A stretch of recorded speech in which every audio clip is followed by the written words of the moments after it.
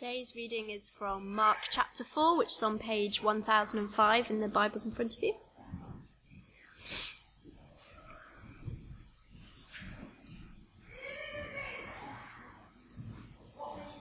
(1005).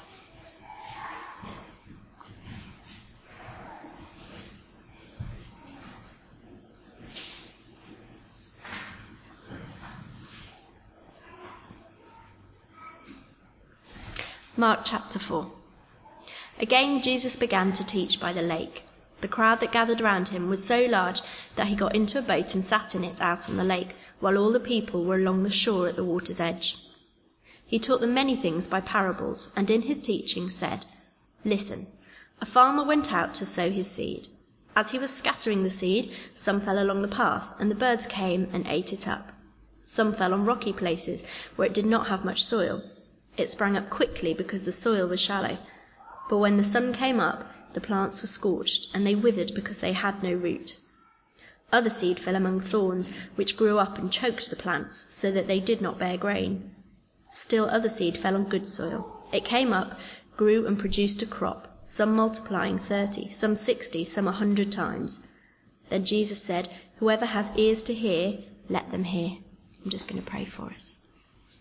Father God, we thank you that you give us the gift of your word, and we thank you that it tells us about who you are, that you are a God worthy of praise and adoration.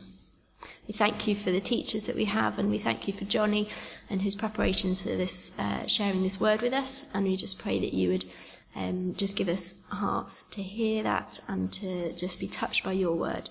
We pray that you be with him as he delivers that, and with Eleanor too, as she teaches the children, that we would encourage each other throughout the week in what we hear and challenge each other, and do that with the children as well as the adults, Lord. Amen. So that is the preaching that Jesus gave by the lake. Do you hear what he is saying? What do you think? Imagine you've never heard that story before. You've never heard an explanation of it. What do you make of it? What Heather just read to us is all that the crowds by the lake got. Mark, who's recording the story of Jesus, has kind of taken a step out of recording the busyness of Jesus' life and the things he's doing, and here he is recording a little bit of his teaching.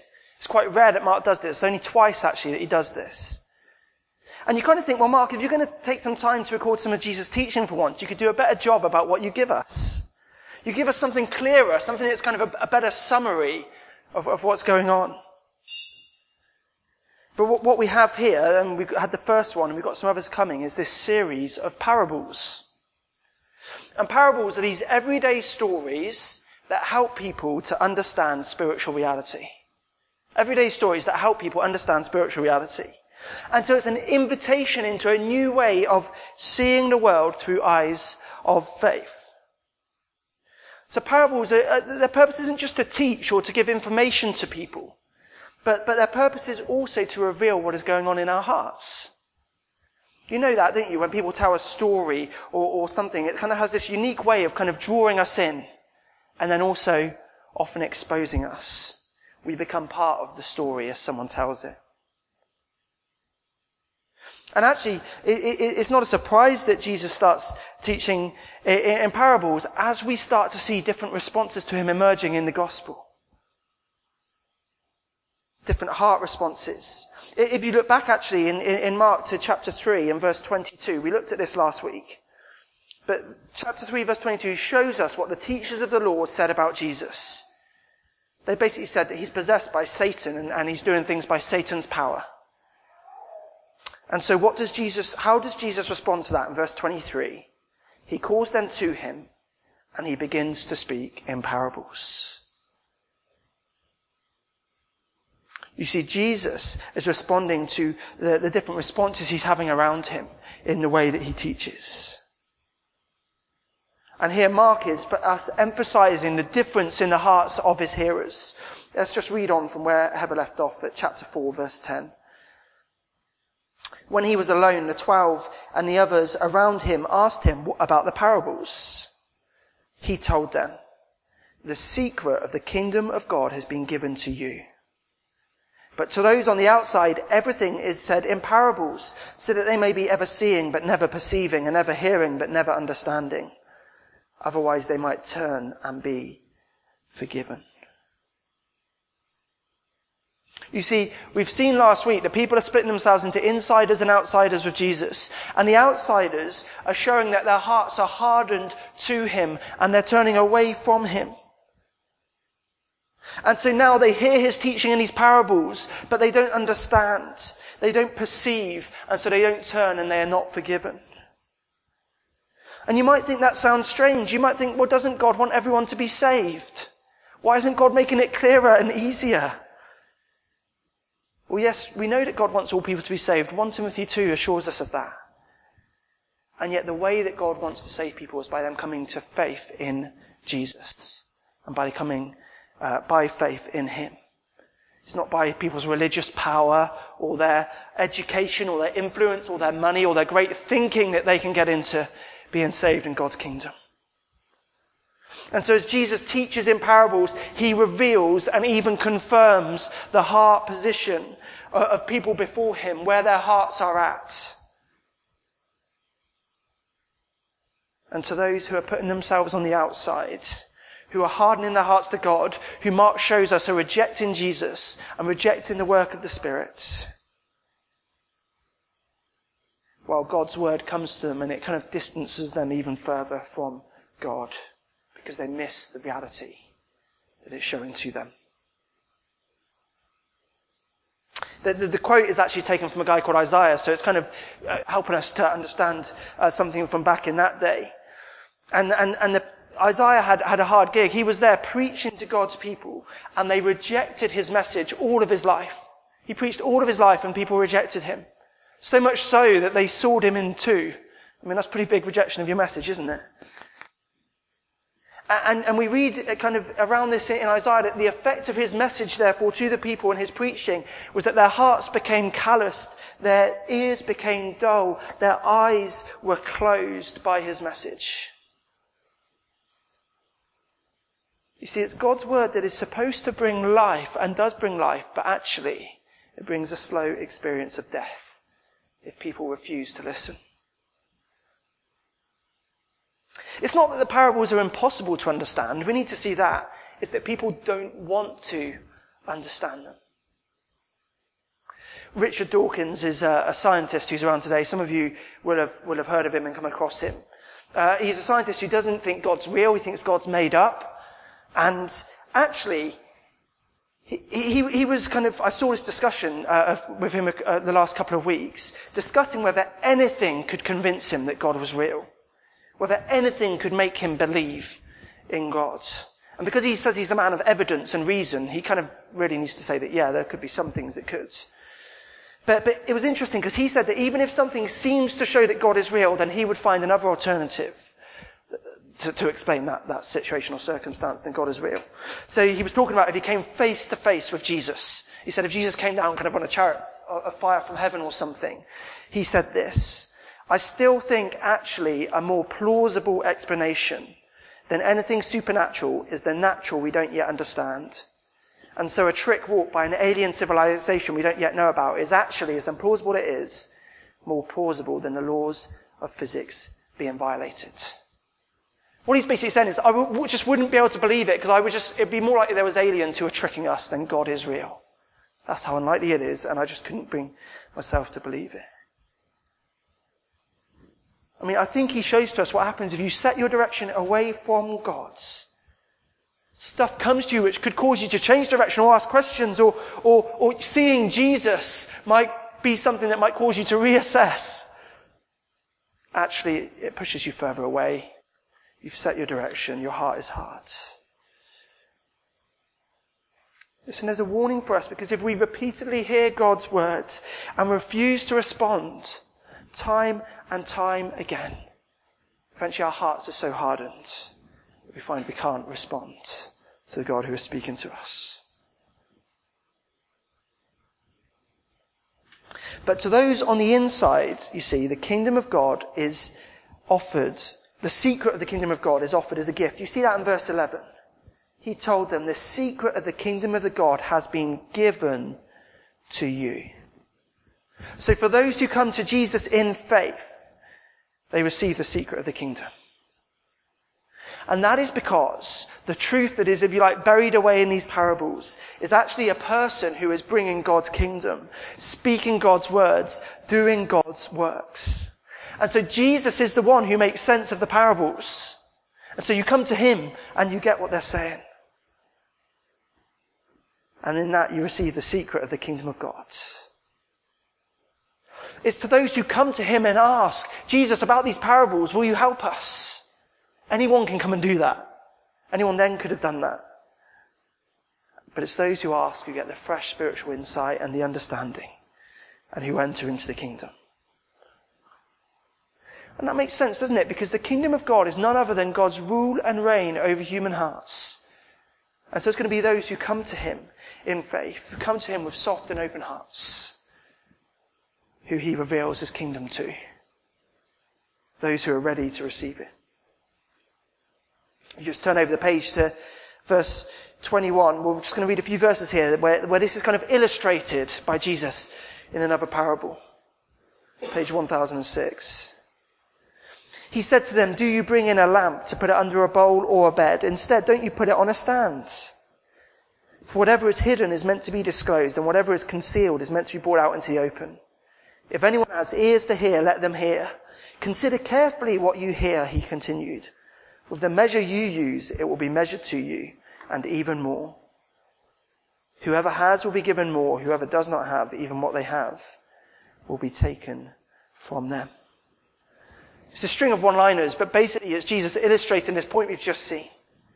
Jesus saying he's like a lamp that has come to bring light and to reveal truth, to disclose things and bring them out into the open. And he's saying, don't smother this lamp. Don't put it under a bed or under a bowl. This lamp that brings light, but consider carefully. Listen up.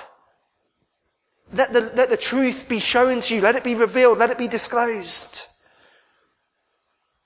And this is the big point of these parables. It's this. Are you listening? Are you listening? Are you tuning in? Are you listening to what Jesus is saying? 10 times here we're told to listen. The secrets of the kingdom of God are about to be revealed to you. Are you tuned in and ready to listen? Well, I hope that's got your attention and you are ready to listen. Because we have in this chapter these 3 parables of the kingdom of God. And these parables are all similar in that they have this imagery of a seed. And if you think about a seed, it looks, well, unimpressive. It is tiny. There's nothing to it. And so when God's depicting his kingdom like a seed, you kind of think, well, that's kind of not very impressive, is it, God? You're trying to impress us with your kingdom, and you choose a little seed that you can balance on your finger. And it seems like other mighty and powerful kingdoms around us are growing fast and strong. And it seems like the kingdom of God is overshadowed and nothing significant. But as we go through these parables, we'll see this wonderful thing. The story of the kingdom of God is one of surprise. And wait until you see where that kingdom ends up. Here's the first one. And it's that the kingdom seed gets a mixed response. And this is the parable of the sower. We need to go back to verse 13 to see Jesus' explanation of it. Then Jesus said to them, don't you understand this parable? How then will you understand any parable? The farmer sows the word. Some people are like seed along the path where the word is sown. As soon as they hear it, Satan comes and takes away the word that was sown in them. Others, like seed sown on rocky places, hear the word and at once receive it with joy. But since they have no root, they last only a short time. When trouble or persecution comes because of the word, they quickly fall away. Still others, like seed sown among thorns, hear the words. But the worries of this life, the deceitfulness of wealth, and the desires for other things come in and choke the word, making it unfruitful. Others, like seed sown on good soil, hear the word, accept it, and produce a crop. Some 30, some 60, some 100 times what was sown. Jesus explains this parable, and it's all about how people respond to the good news of the kingdom. He explains the seed in the story is his word, the gospel that goes out, and the farmer is the one who shares that word, who goes out and shares it with others. But really our attention is drawn to the different types of soil that the word is sown in. And he tells us this is different people and the condition of their heart and how they're responding to this word. So firstly we have the path. The path, if you like, is where it goes in one ear and out of the other. People who seem completely unmoved and disinterested by the good news. Jesus explains that the word can't root into their hearts because their hearts have become so hard like a beaten path. And Satan comes in and steals away quickly like the birds come and peck and gobble up the seed and take it away as soon as it's hit the ground. Satan's there snatching it away. Those people who are just immovable as God's word comes to them. We've seen that, haven't we? Haven't you seen that? I've seen it. Secondly, you've got the soil amongst the rocks. These are those who start out so promising. They seem to be really interested in Jesus. They seem to hang on every word. They want to follow him. They agree with everything that you say as you share with them about Jesus and about what it means to follow him. And at first they seem so committed and you're so encouraged and inspired and it just seems to be so amazing. And yet very quickly they flounder. They turn out to be half-hearted people that fall at the first hurdle. The first distraction comes along and they're off. The first struggle or the first difficulty or hardship and I'm done with this. When Jesus no longer suits them and he actually starts to cost them something, they're out of here. Again, I've certainly seen this and I'm sure you guys have as well. Third type of soil is that amongst the thorns. This is those who hear the words, who are amazed by it, who love it, who come to life by it and start growing and grow as Christians.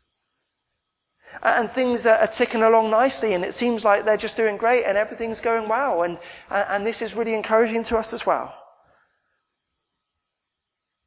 But over time, other things grow up in their life and begin to choke them spiritually. I don't know what you think your biggest spiritual threats are. The things that you think are kind of derail you spiritually. Listen, let me remind you, it's not persecution or suffering or pain. It's actually this. It's actually a nice, easy, comfortable life where all goes well for you, where you've got all you want, where you don't seem to have any problems in your relationships, in your career, in your health, in your home life, in your family. It's probably the most spiritually dangerous life you could have. And this is the kind of life that we, in our culture and time, have made a virtue, and so many of us pursue at all costs. And actually it's perhaps the most spiritually devastating kind of life we could have. Because Jesus warns us here of this parable, that the worries of life, that wealth, that a desire for things that are other than him come and choke us spiritually. They are spiritually dangerous to us. And it's why many Christians are ultimately unfruitful. Christians, yes, but very little fruit in their lives. Again, I think we see this all around us. Maybe we see it in us as well. The fourth type of soil is what we see described as the good soil. And this is quite simply where the word of God is heard and accepted over and over. It's a heart that stays receptive and soft and ready to learn and to grow. It's a heart that is eager to be fed, that is humble. A heart and life that is spiritually armored up and ready to suffer and fighting to keep your heart free from idols and the love and desires of other things than God. And it doesn't look spectacular. It looks ordinary. It looks plain. It looks like being regular in your attendance at church. It looks like being committed in your relationships. It looks like being disciplined in your feeding of God's word in your personal life. And yet over time, this leads to incredible fruitfulness, 30, 60, 100 times what was sown.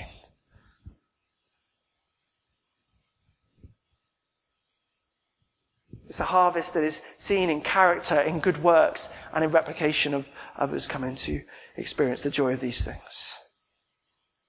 And listen, it doesn't matter whether one seed is 30 times or 100 times more fruitful. Some are going to be 30 and some are going to be 100. That really does not matter. Both are big wins for God's kingdom by his grace. It's what good soil looks like. Again, by God's grace, I think we see some of this and maybe we experience some of it as well. It's a beautiful thing. But listen, the big question for us, I hope it's obvious as we kind of think through this parable, is which soil are you? Which soil is your heart? How are you responding to the word of God in your life? But also, Jesus explains the meaning of this to his disciples. Do you note that? He explains it to them. And that's because he wants to prepare them for these different types of soils and heart responses. They're going out to be, if you like, farmers in God's kingdom, and he wants them to know what they're going to be facing. I mean, doesn't it amaze you that Jesus, even God himself, as he comes and preaches, he has these responses? There are people who can hardly stay awake to hear him preach, just kind of, kind of bored and nodding off. People who sound interested at first, but ultimately could not care less when they finish listening to him. People who say stuff to him like, oh yeah, Jesus, that's really nice for you. I really like your opinion on this matter. But I'm just going to go and get on with my life now.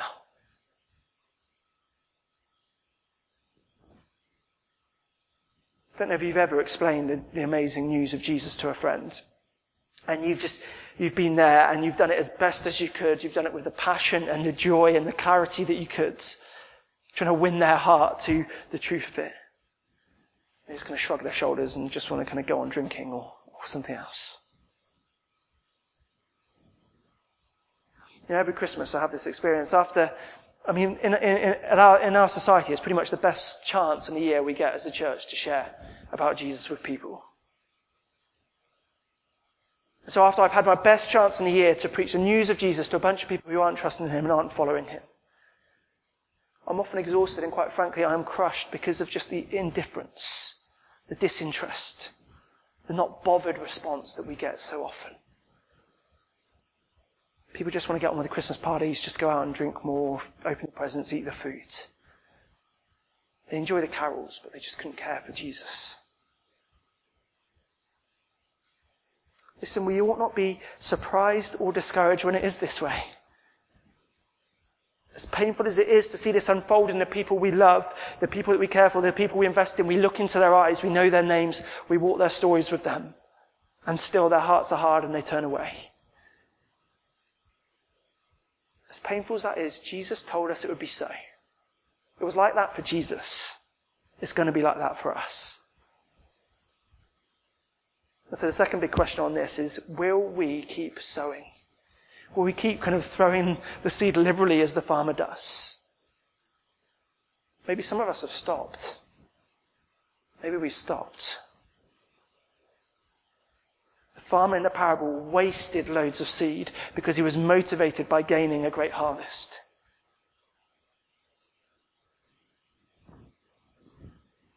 Will we do the same? Because where there is a harvest, we'll tell you it is well worth it. So much shorter for the next couple of parables. Here's the second one. Seed 2. The kingdom seed grows not by human effort, but by God's power.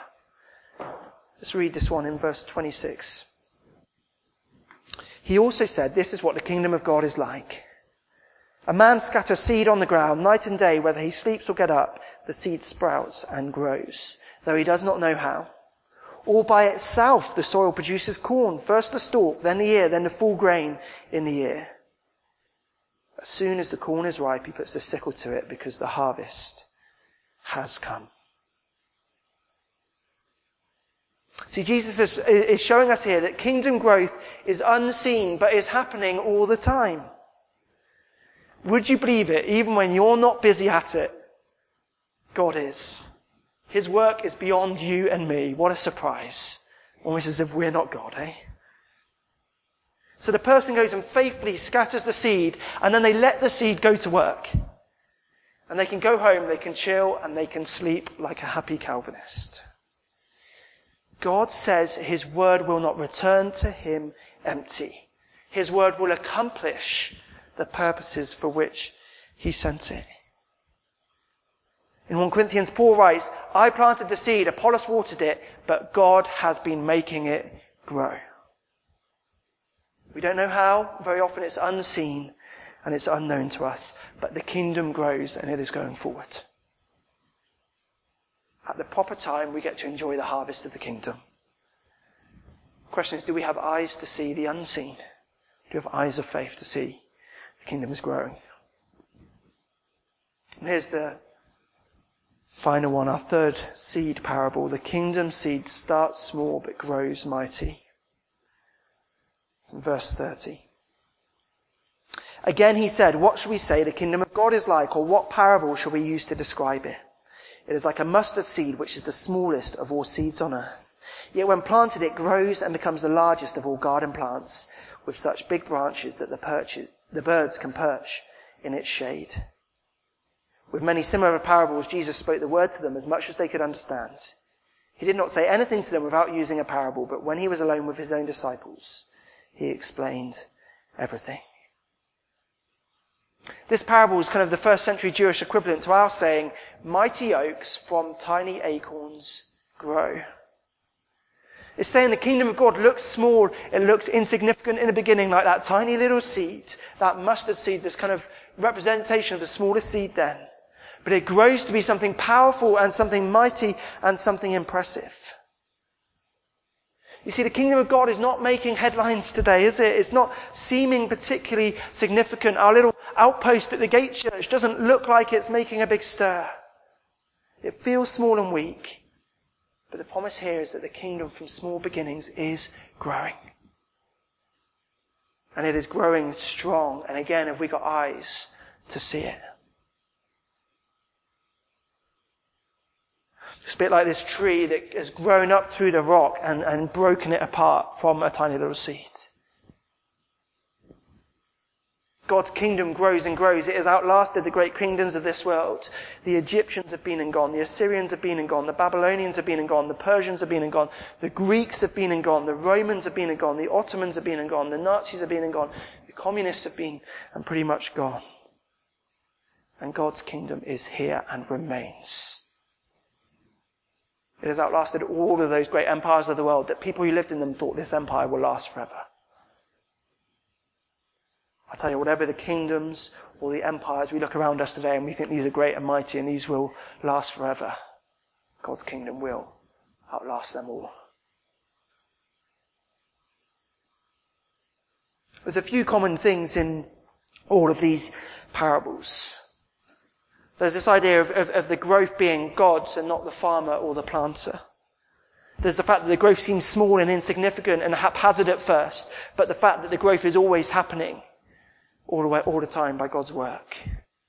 But my favourite kind of theme that I think ties them together, and this is where I want us to end, is that the growth of the kingdom leads to a great and a beautiful harvest that is to be enjoyed. And it's to be enjoyed by those who are kind of labouring in the kingdom. Because when God has finished his work, this kingdom will fill the whole earth and will be all in all. And today, all over the world, God's kingdom is growing, and it is in unseen and unimpressive and haphazard ways. But God is ensuring its growth. And the growth will continue and will not be stopped and will not be hindered. And so we want to listen to what these parables say, and we want to speak the good news as those who are in that kingdom, and we want to see with eyes of faith what God is doing. And we want to wait, patiently waiting, investing all that we have in this day of seemingly insignificant and small things. Because God is growing this kingdom, a kingdom that will outlast and outgrow them all. And in the end, his kingdom is going to produce this harvest, this beautiful and glorious and great and massive harvest, beyond that which we could anticipate and that which we could hope for. And it will be our joy to enjoy and delight in that harvest of God's kingdom. Let's pray.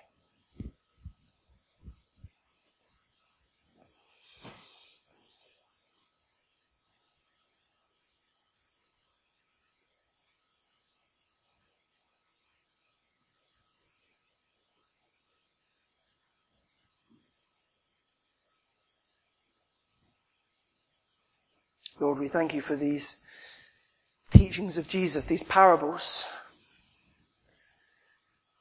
We thank you that they help us to understand and see and know what your kingdom is like. Just how it grows. What you are doing in it.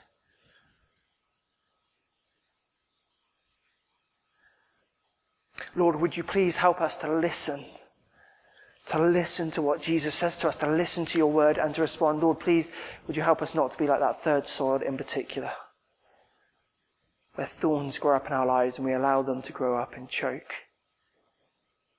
your work in us. Help us to have hearts that are receptive to your word, that receive and eagerly feed on it.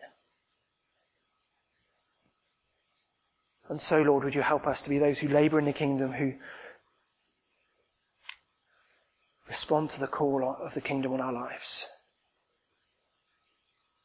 And Lord, would you plant in our hearts an eager expectation and a hope and a confidence that a harvest is coming. When Jesus returns, the harvest will come and will be complete. And it will be to our joy and your glory. Lord, in this day of struggle, in this day of the unseen growth of the kingdom, in this day where many still do, there's all sorts of soil out there and all sorts of responses, and things feel weak and small and insignificant. Lord, please would you equip us with a gospel mindset, a kingdom mindset that perseveres, filled with faith and hope, filled with joy and expectancy. Because your kingdom is coming. We praise you, our King. Amen.